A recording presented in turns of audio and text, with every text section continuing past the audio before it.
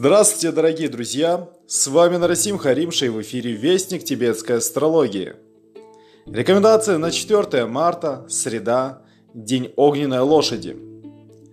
Энергии этого дня могут негативно сказаться на взаимоотношениях между людьми, а также они способны привести к неожиданным событиям. Будьте внимательны за рулем и уделите внимание своему здоровью. Но в остальном это хороший день для духовной практики, выполнения различных позитивных ритуалов и планирования своего будущего. Мы желаем вам удачного и продуктивного дня.